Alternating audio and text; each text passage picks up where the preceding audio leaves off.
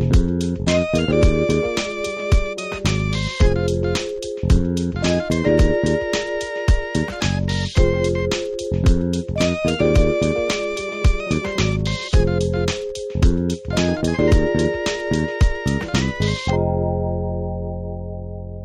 you have a Bible, you can turn 1 Corinthians chapter 11.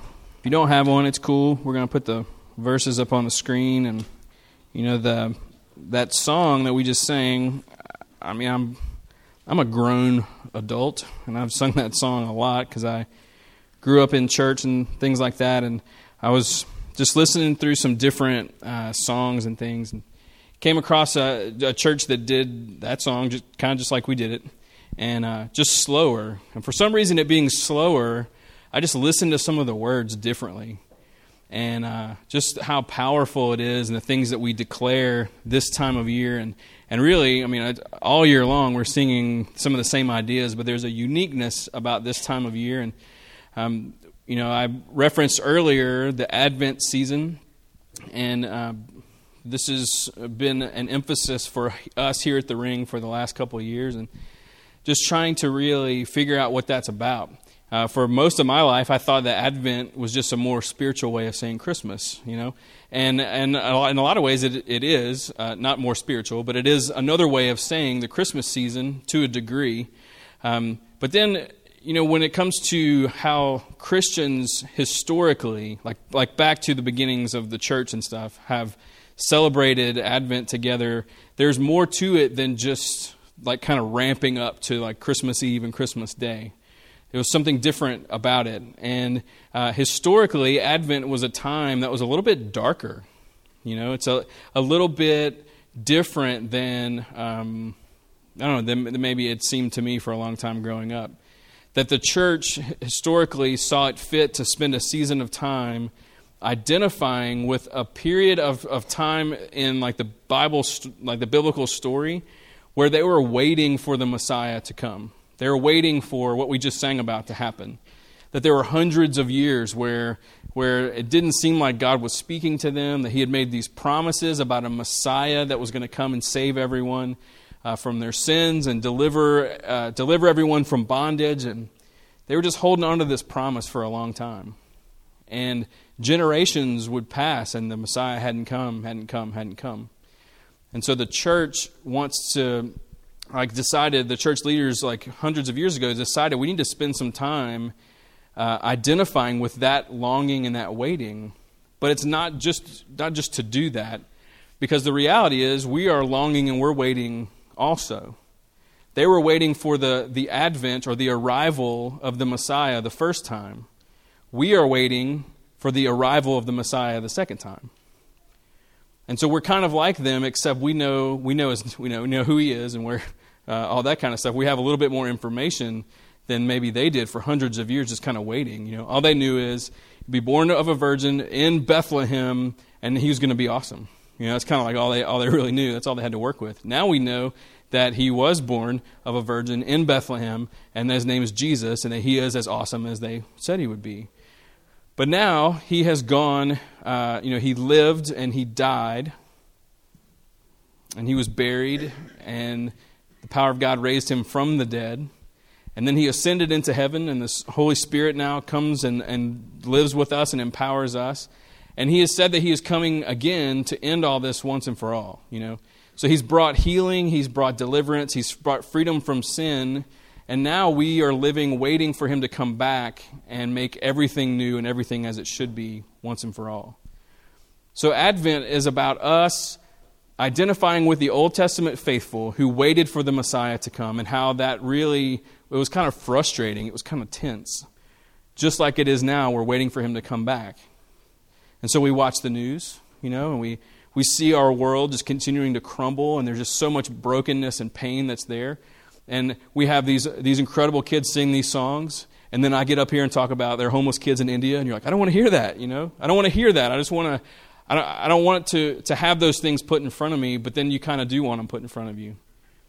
Because we don't want to live in ignorance. We want to know the brokenness that's out there. We want to know the hope that Jesus brings, and only Jesus brings. And so Advent pushes those things into the front of our minds. Saying, look at the goodness of Jesus the Messiah, who left heaven, came to earth, was born a baby, lived, grew up, experienced all the things that we experienced, died as the only sacrifice for our sins because he was sinless and perfect, and invites all of us into that life. We celebrate that. Then we also say, you know what, but he's gone, and he's preparing something for us, and he's coming back for us. And so in the meantime, we're waiting. So that angst of the Old Testament and the angst of right now are the same. And so we spend the 4 Sundays before Christmas Day and up to Christmas Eve in that tension. And this Advent for us, if you're on a regular part of this congregation, it's been a little bit heavier than normal. We talked about some difficult things, some darker things, but I think there's a beauty in that. Like, I think that's very honoring to our God, because we're really trying to see the beauty of his first arrival and anticipate the hope of his second arrival and live accordingly. So what in the world does all that have to do with the Lord's Supper, right? I mean, isn't that Easter? Isn't that what you do? Did I get my calendar wrong? How do those things fit together? Look at 1 Corinthians 11. It's something that Jesus said. I just kind of want to set up this time together. In 1 Corinthians 11, Paul's account of the Lord's Supper says this. It's in verse 23. For I received from the Lord what I also delivered to you, that the Lord Jesus, on the night when he was betrayed, took bread, and when he had given thanks, he broke it and said, "This is my body, which is for you. Do this in remembrance of me." In the same way also he took the cup after supper, saying, "This cup is the new covenant in my blood. Do this as often as you drink it in remembrance of me. For as often as you eat this bread and drink the cup, you proclaim the Lord's death until he comes." So we see a couple of things in the passage there. One, in verse 25, he says that the cup is the new covenant. That there's this new promise that Jesus has brought to his people. That the Old Testament operated under one set of promises, and Jesus has come to fulfill those promises and make greater promises to his people. That he was the hope of Israel. He was the comforter of Israel. He was the one that was promised. He is the Prince of Peace. He's the wonderful counselor. He's the mighty God. He's the everlasting Father. He is all those things, and he has made a new set of promises. So this new agreement was like when he's holding that cup and he's saying, see, that this was a part of a meal, of a Passover meal, where everything was symbolic. Everything represents something. And he is holding the cup, which represented one thing before, and he basically is saying, okay, I'm going to redefine what this cup is meaning now.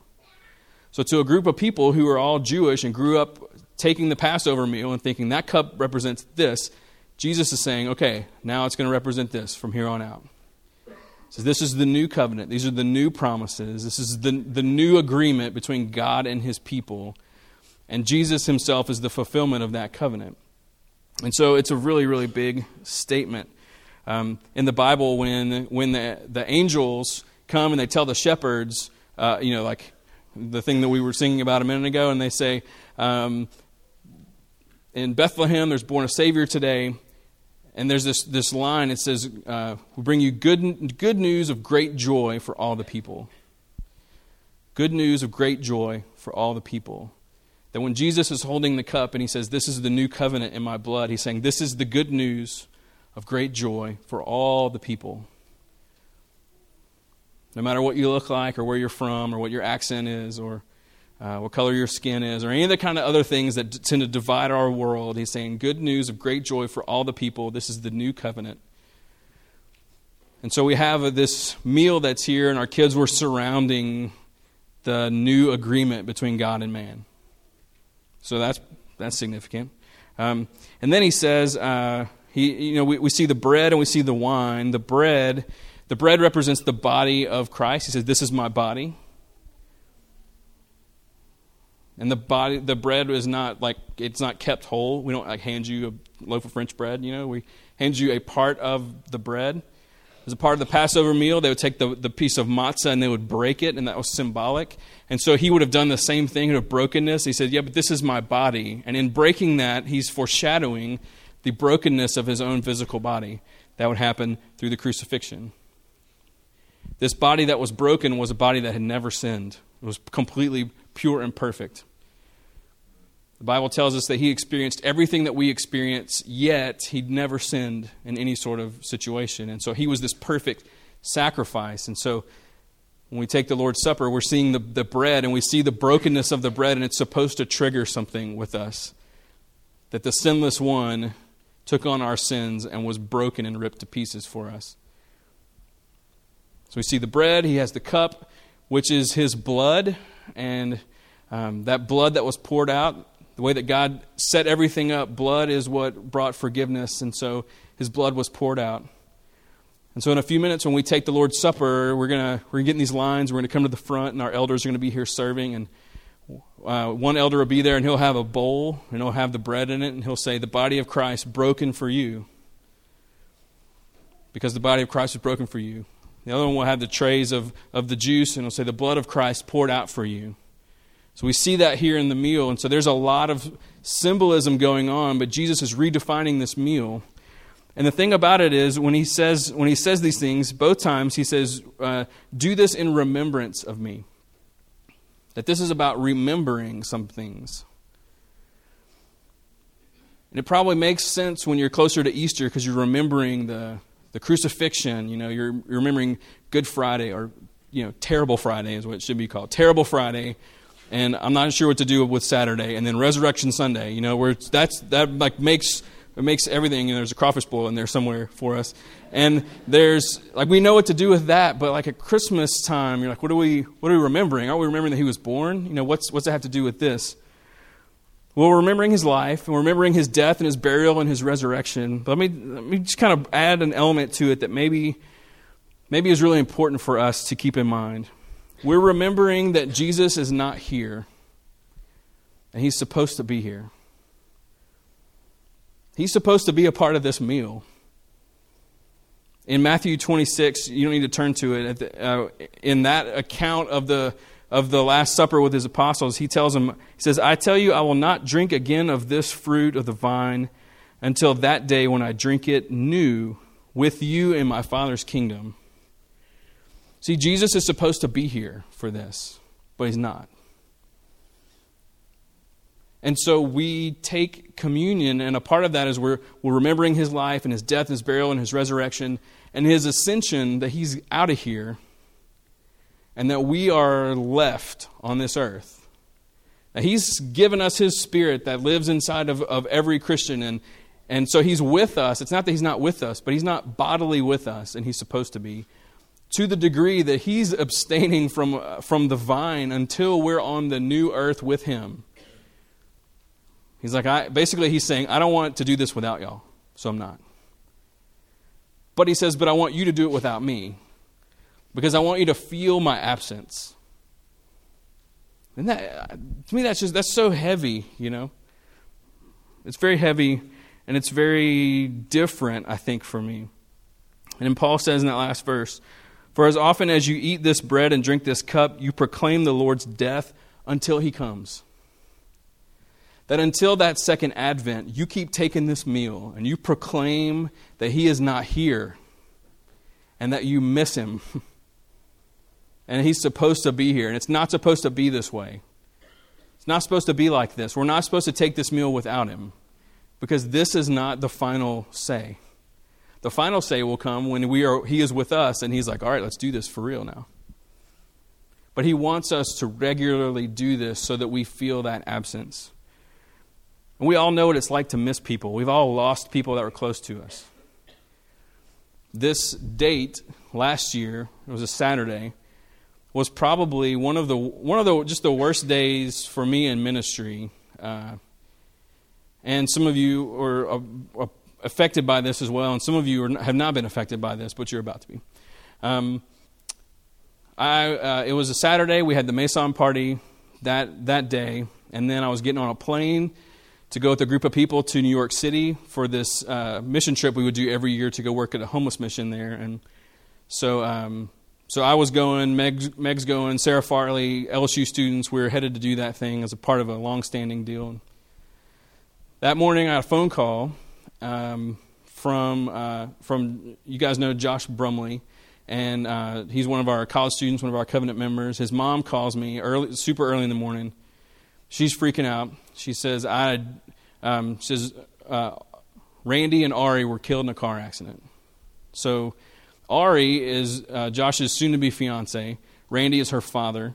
And she's a student at ULL. He had driven from Lucedale, Mississippi to go pick her up after finals to drive her home because she was sick.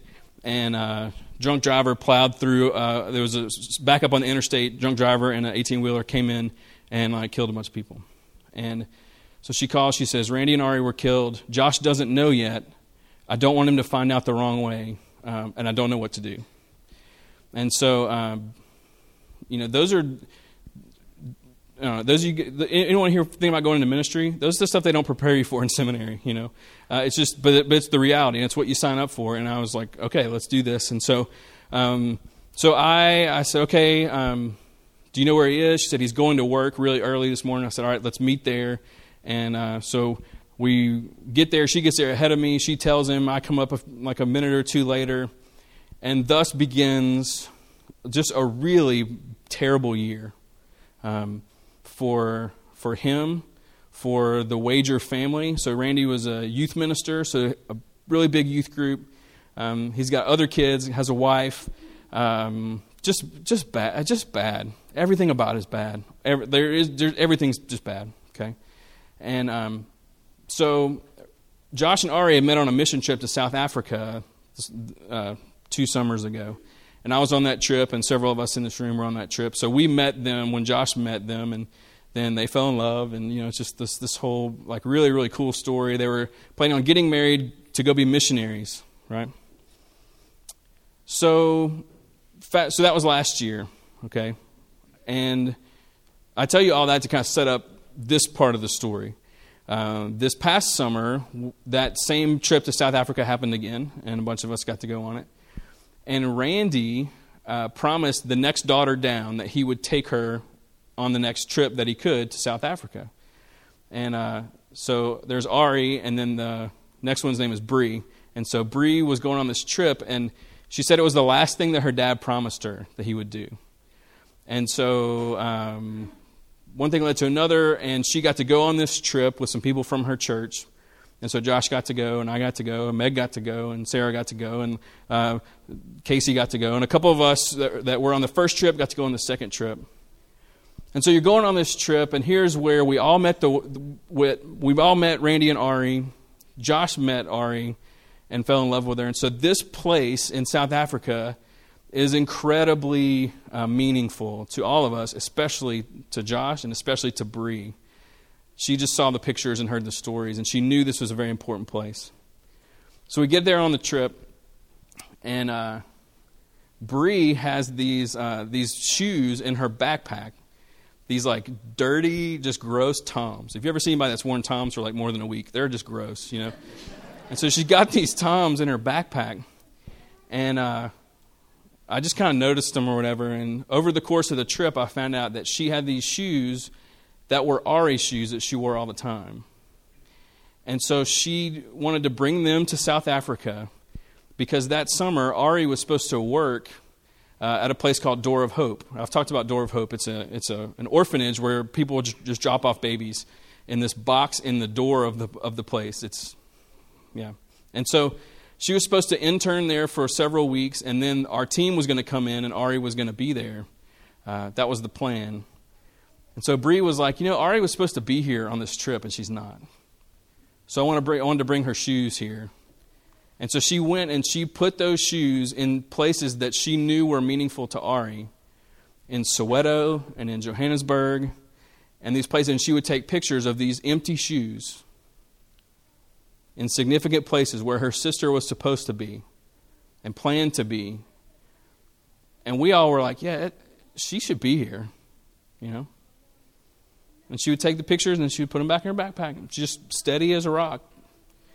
And then we got to go to Door of Hope, where Ari had never actually been, but she was supposed to work there. So we got to go into the orphanage, and it was the only time I got to see it happen, where Ari positioned the shoes in a real, Instagrammy, artsy kind of way, and like took the pictures. And I remember sitting there, I'm looking at these empty shoes, and it just kind of came over me. I was like, Ari's supposed to be here. Because our world is broken, she's not here, but she's supposed to be here. And I felt her absence in a place I had never been and she had never been. And there's these empty shoes there, and it just got heavy. Like she's supposed to be here, and she's not. Bree took the picture and picked them back up, put it in her backpack. And I remember just thinking, like, how is she so strong, you know? I think she's like a sophomore or junior in high school. I'm like, how is she so strong? How is she able to do that? We're all losing it over here, you know? And she's just a rock. And it's because she was more dialed into this reality than I was, that even though Ari was not there, she was supposed to be there and she's not there, that Ari is fine. Ari is with Jesus, and that's better. And that she will fill those shoes on the new earth. And maybe on the new earth, maybe when he comes and makes all this new again, maybe she will get to be there.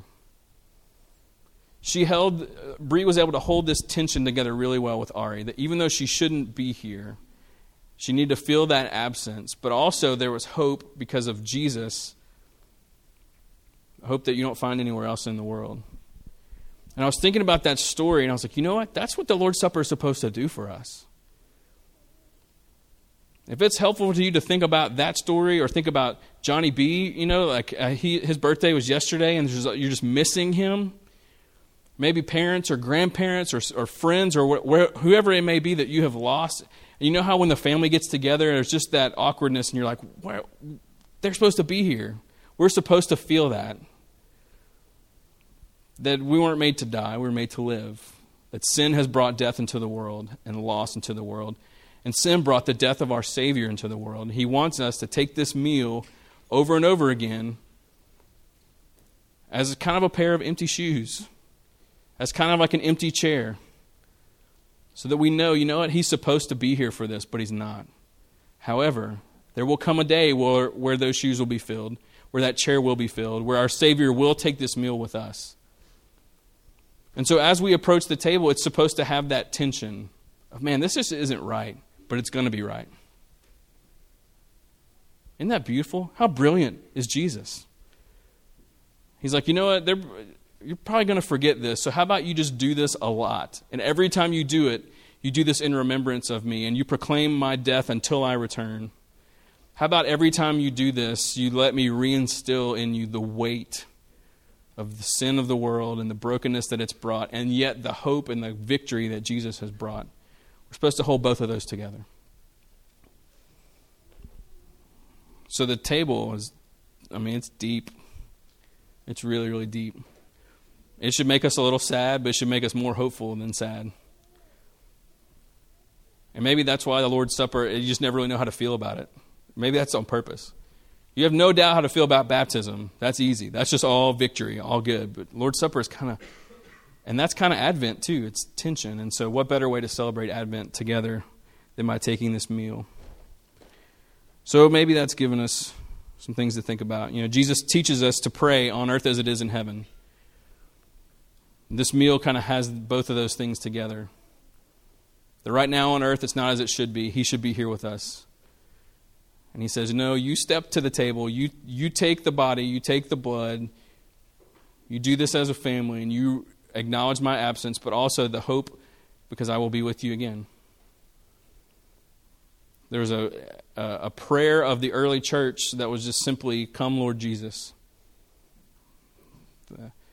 Maranatha is the Aramaic phrase for that, and our community groups talked about that this week a little bit. This idea of, yeah, just come on. Just come on. Well, that's what this is. It's an expression of that prayer. So here's how this is going to work. I think it's amazing to, I keep coming back to the kids being up here, but also that you do this as a family. Sometimes we do it individually, but tonight we're going to take it like as a big group. And so as a church family, as some of you are related, like blood families, are here, that maybe there aren't too many times when the whole family is, or a bigger part of the family is together to do this. I think it's amazing. So let me tell you how this is going to work logistically. We're going to have 2 elders at the front of each aisle, and they'll have the bread and the juice that's there. And we're not in a big hurry, so you're just gonna line up. And you'll step up there and you'll take the bread and you'll take the juice and you'll take it back to your seat and you'll wait for everyone. And we'll take this together. And just so you know, whenever you reach for the bread, they're going to say something to you. Just don't be freaked out. They're going to say, the body of Christ broken for you. And they're going to say, the blood of Christ poured out for you. And the thing is, they're going to say that, 200 times tonight.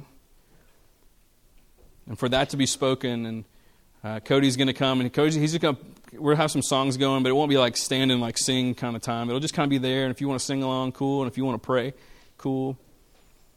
And if you're invited to be a part of this meal, Jesus invites us to the table. If you believe that He is the Messiah, if you believe that He is the Savior of the world, He says, hey, you need what's at this table, and if you know that you need it, then you come on. Don't worry about if you're a member here or any of that kind of stuff. There are churches that have a bunch of rules about that. That's for another day. So if you're here and you believe that Jesus is the Jesus of the Bible, that He's the Savior of the world, and that He died for our sins, then you come on. And if you don't want to take it, that's fine. All right? So it's going to kind of be a little chaotic here in a second. It'll be all cool. No worries. So if you don't want to come up, no pressure at all, but you are definitely invited by our Savior. Okay? So the Bible tells us to give some self-examination before you approach, to really think through these things and not do so thoughtlessly. And so I would just like for you, as the elders are going to come in just a second and Cody will come, if you would just take a minute and just get your mind right, And we'll open it up here in a second and we'll just come through. Everybody will take it and we'll take the meal and then we will bless one another as we go, all right? So you just spend the next few moments as our elders come and as Cody comes, just preparing yourself, and I'll walk us through it here in just a second, okay? So you go ahead and pray right where you are.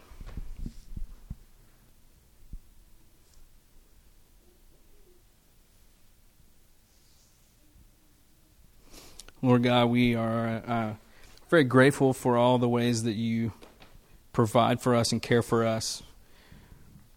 And we acknowledge the fact that you are supposed to be here for this meal with your family. That you have redefined what the bread means and what the juice means.